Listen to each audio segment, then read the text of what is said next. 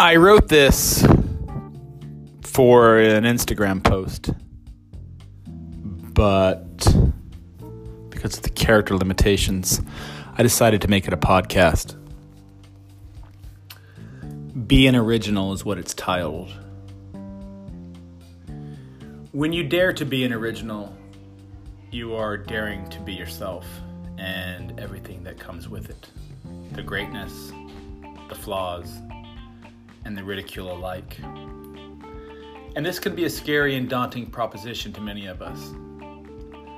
I see these sordid mental struggles play out every day with my own 2 children as they try to sort out how much of their own true voice they want to share with their peers.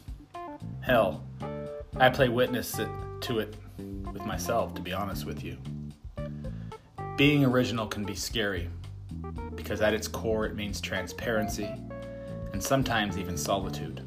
And of course, vulnerability. Some people are just not ready to go introspective with this.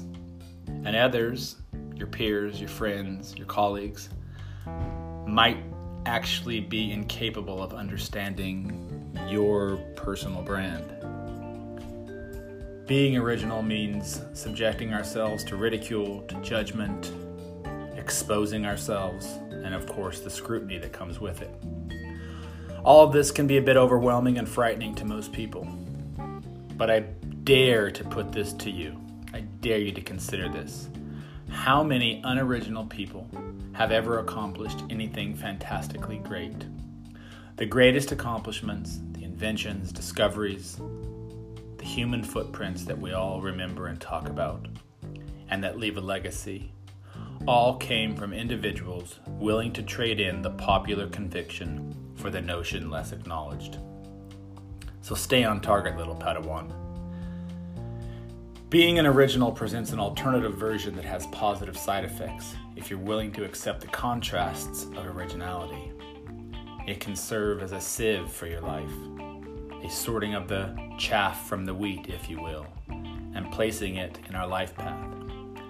The necessary and critical elements, relationships, and experiences that we truly relate to and that are part of our truest convictions. Yeah, there is comfort in conformity, but there's a factual argument to be made that conformity also breeds apathy and stagnation. Blending in with the crowd leaves nothing to challenge you. Others have already done what you're afraid to do, so there are no stones left unturned. For some, this is okay, I guess. For me, it is not. For some, this can be a suitable life. For me, it is not. But this sort of pathway leaves a lot of questions at the end of your journey. A lot of what-ifs. How many of those what-ifs do you want to have to answer as you end your journey? It takes a lot of courage, self-confidence, and dare I say self-love to be an original, to let the world see your unique take on life. There will be many, even the ones that you thought were your closest confidants and friends, even family, that will ridicule you, judge you, and offer their swelling but envious insights on how you should have done it their way. However, as with any obstacle, any frightening proposition, the process of working through all of these challenges brings with them a vivacious and magnificent sense of accomplishment and growth. As the late Steve Jobs said, your time is limited, so don't waste it living someone else's life. Don't be trapped by their dogma, which is living with the results of other people's thinking. Don't let the noise of others' opinions drown out your inner voice. And most importantly, have the courage to follow your heart and your intuition. They somehow already know what you truly want to become. Everything else is secondary. It's true. Life is too brief to live it trying to be anything other than your original and most authentic self. If you keep following the path that someone else gives you, it's the path that never goes anywhere but for them. Follow the inner voice that says try it, be who you want to be, celebrate and cherish the courage you have to try things on your terms and presenting the version that you want out of it.